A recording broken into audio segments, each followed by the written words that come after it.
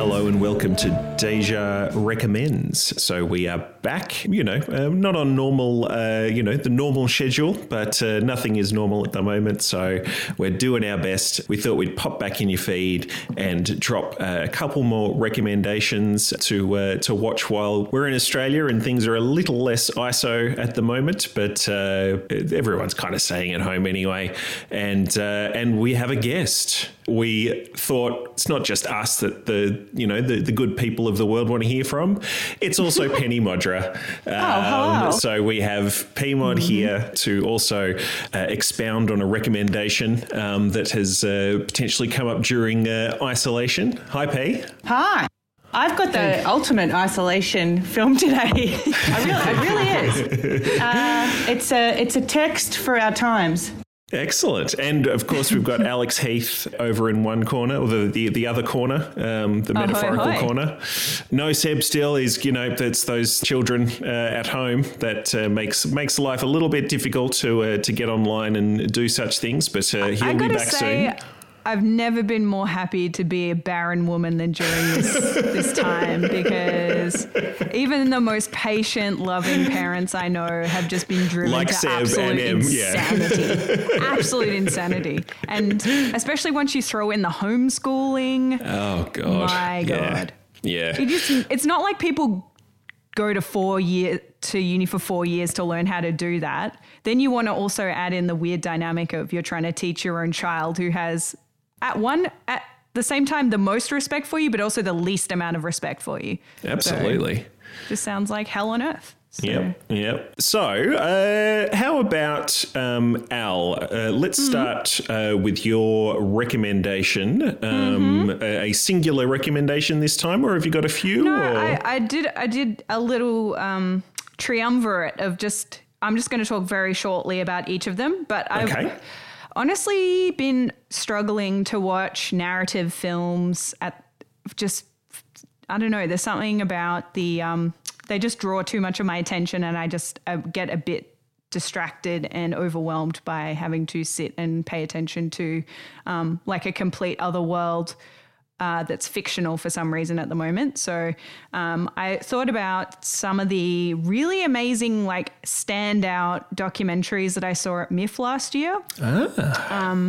And I actually think last year MIFF documentaries they were particularly excellent. And there was 3 that I thought were just wonderful. And I'm going to try my best to help you find them. But honestly think you may need some VPN action or other possibly nefarious ways. Yeah, nefarious means to get to them, but I think it's well worth seeking them out. So the first one is called Recorder, the Marion Stokes Project. And it's, I went into this film, it's about a woman who recorded television 24 hours a day for 30 years. Yeah.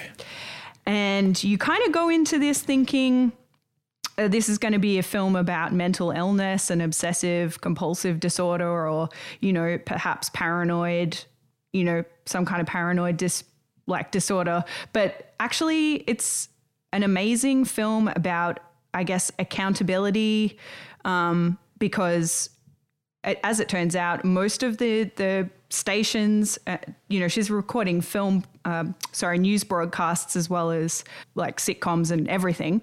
But most of those broadcasts of news were not being archived at all by the stations. So in a way, she is, catching them in how they're presenting and holding them to account in how they present the news to people. She was a communist, but just becomes this just crazily interesting recluse who's whole life's work is just having these multiple televisions set up with recorders going, VHS recorders, and just she ends up with over 70,000 VHS tapes. Wow. Of everything on television over this time. So from 1979 with the Iranian hostage crisis until December 14th when the Sandy Hook massacre happened, and that's when she passed away.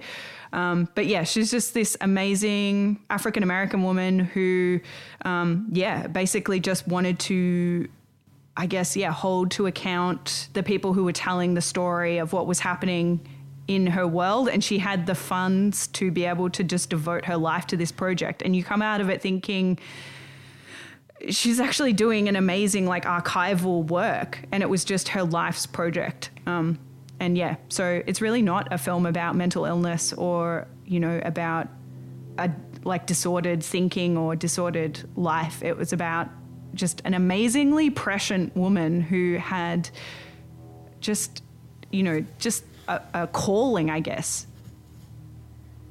That's She's amazing. an amazing person. Yeah. Yeah, no, and I mean, in a less thoughtful sort of tangent on that one is back in the 60s and 70s, like the BBC and the ABC, like they used to just tape over stuff. So they would produce television shows, and there are shows that like ran for like 10 years that don't exist anymore. Unless someone has recorded them at home on their telly, you know, but then not everyone had those in the 70s and things like that. And so they're like all these people remember old TV shows. They're like, oh, I'd love to see that. It's like they don't exist anymore. They have literally been taped over by the BBC and the ABC. And it's just kind of bonkers because we kind of it's a tragedy now. Yeah, you think about always just being able to access everything. And I think that the internet has informed how we imagine the culture is being kept and safeguarded. But as you say, Mike, it's just wasn't the case, certainly when, television was in its earlier stages. Yeah, absolutely. Yet another divide that cuts a chasm between Generation X and everyone else. I follow a creepy Twitter account that remembers creepy childhood shows from the 80s. I have to remember what it's called. But they were remembering Chucky the other day. Yeah. I'll chuck a link up to that because I am into that already without even knowing any details. Yes. All right. So what's your next documentary, Al? All right. Next one. Sorry, I'll try to be less long-winded, but that one in particular seems so, considering how we're having to record what's happening on the streets in, you know, mass protests happening at the moment, it just seems very apt. Slightly less apt. An amazing documentary about Ghanaian scammers called Sakawa. So basically this director kind of embedded himself in with these mostly young men, but also there's some women in these sort of like 20-somethings who are extremely poor. They are basically trying to scam Westerners into sending them money by, promising love and phone sex and often pretending to be women when in fact they are not, using like voice, like a voice altering technology on their phones. Yeah. And it's just a really interesting look at how these delusional men in America and in Europe kind of want to believe that there's a woman on the other end of the phone who really loves them and is so interested in them and their lives. And then you cut to this Ghanaian guy going, "Oh, I love you, baby," in like a really, not very believable voice. Just trying to and the hours that go into trying to bilk these guys and trying to get them, trying to better themselves and get out of the situation that they find themselves in now. That's so nice that it takes the scammer's perspective. Yes, it's really from the scammer's perspective, they're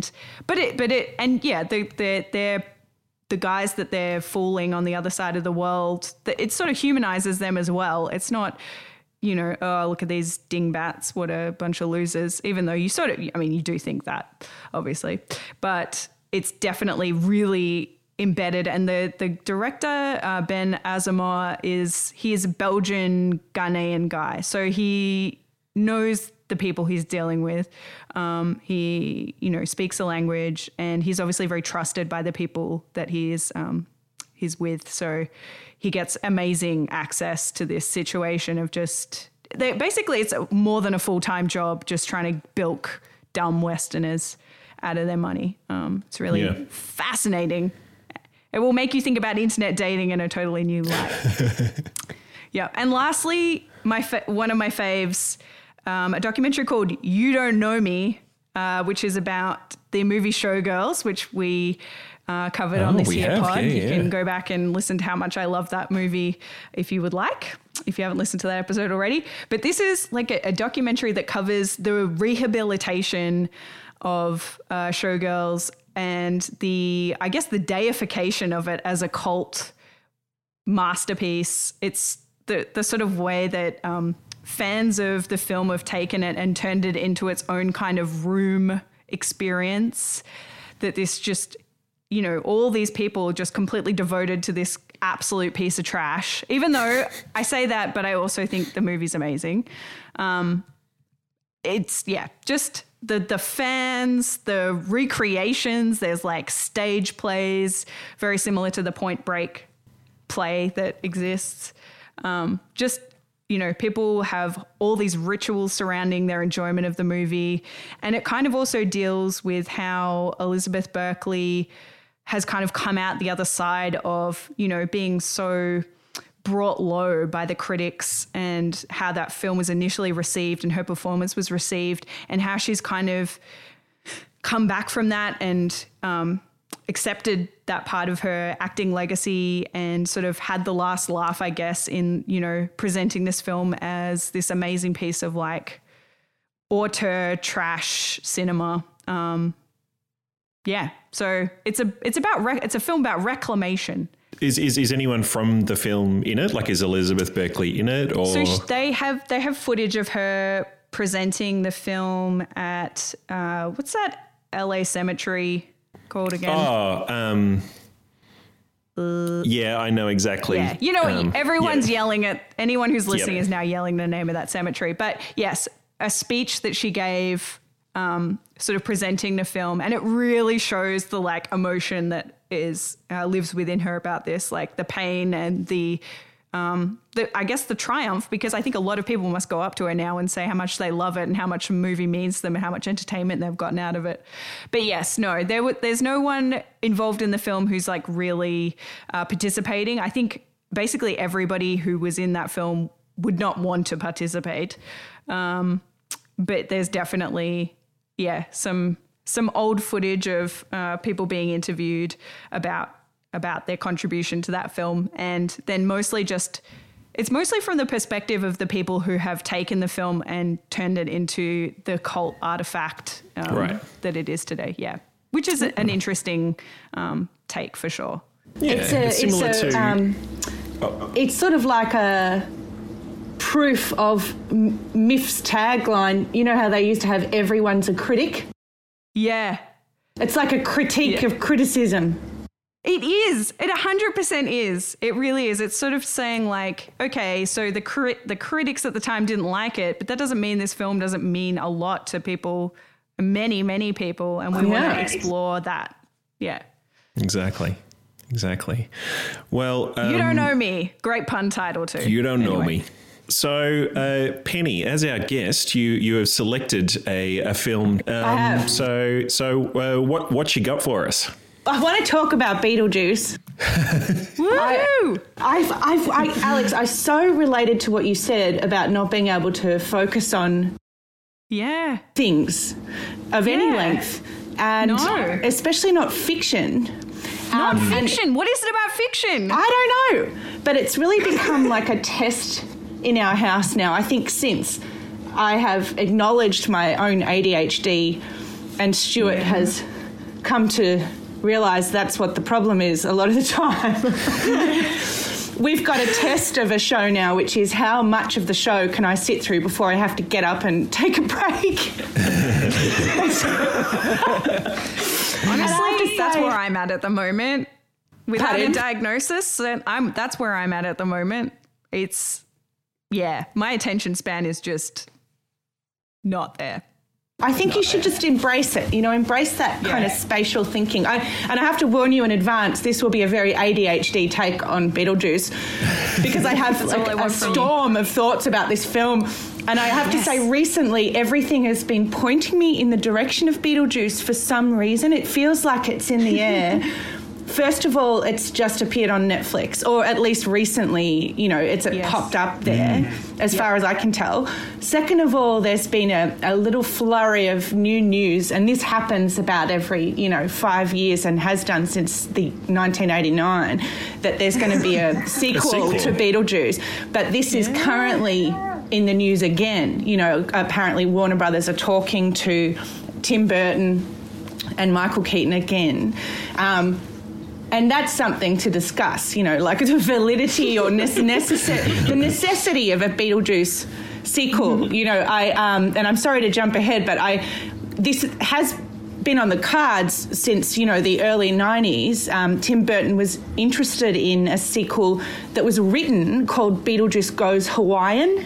And he was going to kind of take on these property developers in Hawaii. In any case, various writers were approached because both of the original screenwriters for Beetlejuice died really one of them died only a few years after Beetlejuice came out. In any case, various screenwriters have been approached, and Kevin Smith famously was approached to write the screenplay for Beetlejuice Goes Hawaiian, and he later joked, his response was, "Didn't we say all we needed to say in the first Beetlejuice? Must we go tropical?"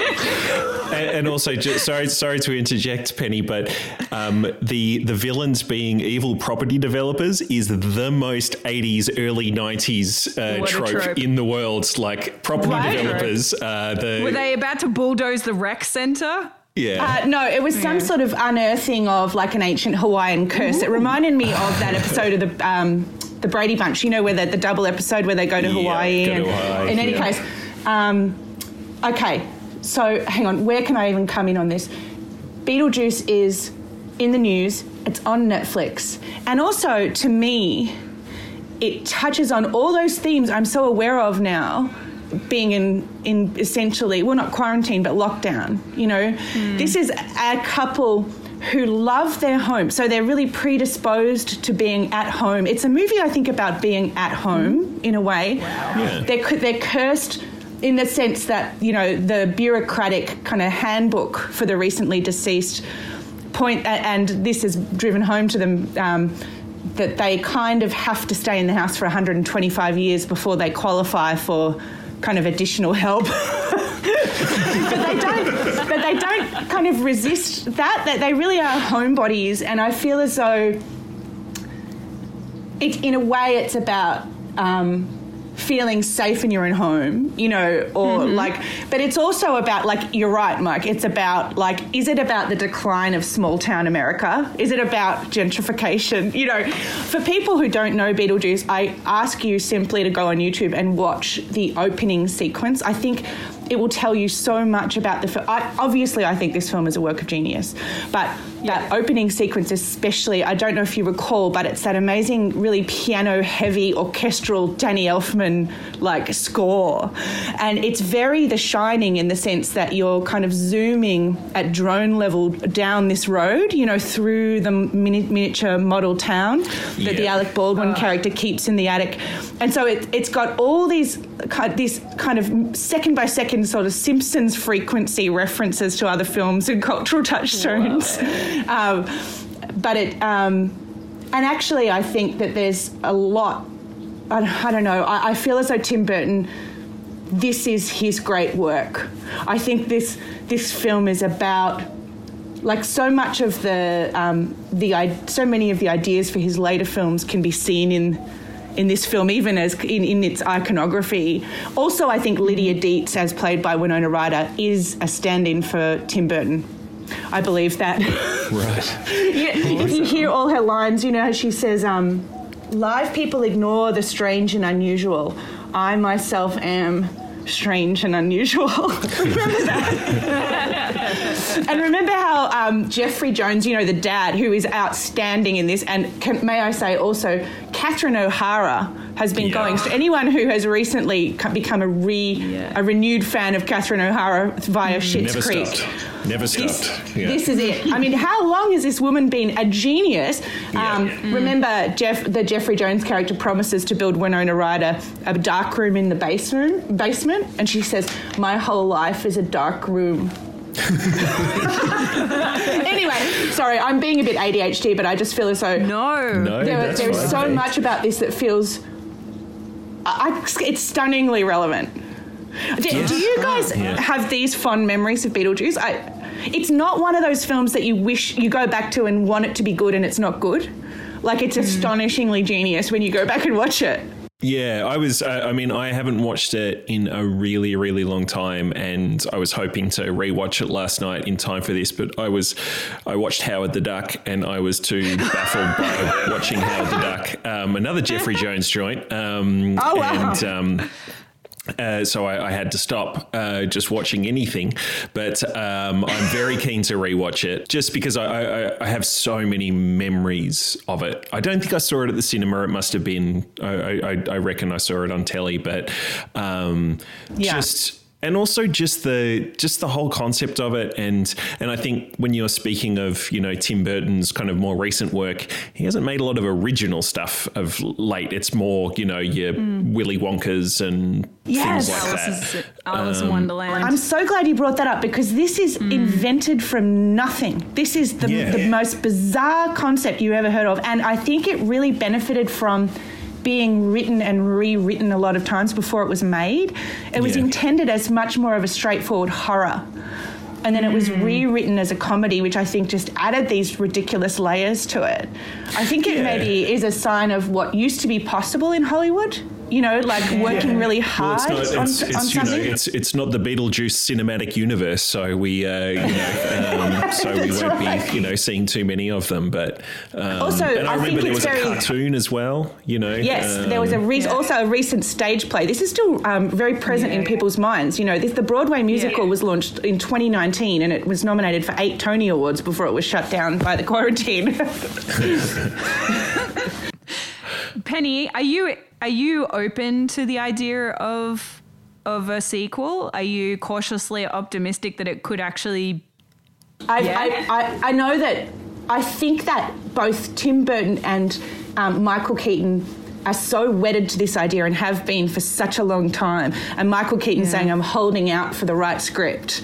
I think Michael Keaton in a way sees Beetlejuice as his kind of primary character. Like, there was so much ad-libbing by Michael Keaton. I feel as though he's not going to do this unless it's amazing, and Winona Ryder wants to do it as well. And why wouldn't Catherine O'Hara do it? Is Jeffrey Jones still alive? Jeffrey Jones's career is not a thing anymore because he some sexual abuse stuff happened with minors, and so Jeffrey Jones really isn't doesn't get many jobs anymore. Yeah, okay, and rightly so. Okay, that's fine then. Yeah, I feel like that's the most recastable role, though. Honestly. That's true. They are. The current talks about the sequels say that it's not going to be Beetlejuice in Hawaii. It's going to be like a real-time 27-year gap, you know, where everyone has aged. Right. Yep. Right. Alec Baldwin and Gina Davis are still, still acting and vital. So I feel as though Alec Baldwin in that film, it's like, can he ever have been that young and that hot? And that good looking? Yeah. That was right around the Hunt for Red October period where he was just peak handsome. I really hope my ADHD, like spouting of information there at least got people feeling like, I don't want to watch this again. I most definitely, and the great, as you mentioned, it's on Netflix in Australia at the moment, so it's very 84% on Rotten Tomatoes. Everyone to pick that one up. Yeah. Oh, excellent. Well, I'm definitely going to be rewatching that one. So once you've gotten over your PTSD from Howard the Duck. Oh man, that's a. Is that your film today? No, it's not my recommendation. It is my recommendation to not watch Howard the Duck. But a sexual anthropomorphized duck is not. Who carries a condom, an open condom around in his wallet? It's baffling. But no, my recommendation is not that. So sort of on the back of my recommendation in the last podcast of the podcast The Plot Thickens, which is about Peter Bogdanovich's career. I've been sort of jumping into some of his films, and I watched Paper Moon from 1973, which is just wonderful. Like, it's basically it's set in the 30s during the Depression in the US, and Ryan O'Neal, who seems to be in every movie in the 70s, and I just don't get it, apart from the fact that he's handsome. But he is that. But now I kind of I got it in this one where he plays he's a phony Bible salesman, so he's a shyster, and he turns up at the funeral of a woman he had some time with, and there's an 8-year-old daughter who is played by Tatum O'Neal, so his daughter, Ryan O'Neal's daughter, and he sort of begrudgingly they say, oh, you got to take her to her auntie's. And it turns out that she's quite a dab hand at, this phony Bible salesman stuff. She's a pretty tough cookie. And it's funny. It's kind of one of those movies where you're watching it and you go, oh, this is the blueprint for all the movies that came after it in a sense. There's so many opportunities for it to sort of go over into the schmaltz, sort of go too far into schmaltz, and it doesn't. And it's the first movie that I kind of got Ryan O'Neal. Like, I was like, oh, okay, I get it. And the fact that they're actually, father and daughter in real life, just makes such a, their chemistry is, amazing. So, but yeah, that's my recommendation. I'm sure it's findable somewhere. It's definitely on iTunes and things like that. But yeah, it was a wonderful movie. So is it ADHD friendly? Oh yeah. Well, no, it's quite long. It's like 2 hours. So and it's in black and white. It's right? black and white. Oh. But it's somewhat. To be honest, it's somewhat episodic. It's somewhat episodic, so you can probably watch it in chunks. Yes, chunks. That's what I'm talking about. And it's also got. There's those two, but Madeline Kahn is brilliant in it. She sort of plays this carnival strip. I think it's a striptease or a burlesque dancer. Exotic dancer. Yeah, but also I was very excited by seeing John Hillerman, who plays two characters. He is most remembered as Higgins from Magnum P.I. So, I love him. Oh my god! So, but a classic lineup. Strong recommend. Okay, cool. Well, I'll add it to the list, Mike. Awesome. Well, look, these are sort of our recommend episodes, so we won't keep you for too long, but we're hoping, I think we've got another guest lined up fairly soon, so we'll jump back on, but I think we should tease it because it's Ms. Brodie Lancaster. Well, it's Brodie, yeah. And she'll have content and pop culture references for probably things that I won't know. She is one member of Generation Y whom I can accept and appreciate. Yes. Absolutely. It's been wonderful having you on the line, Penny. It's great to see you. Thank you for having me. It's been far too long. And when you start your ADHD friendly movies podcast, I will listen to the hell out of that because I really need it.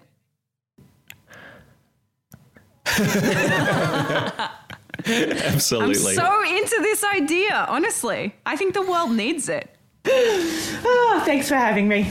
Oh, it's wonderful. Al, all the best, be well. And thank you, you too. And we will catch everyone again really soon. Bye. Okay, bye. Bye.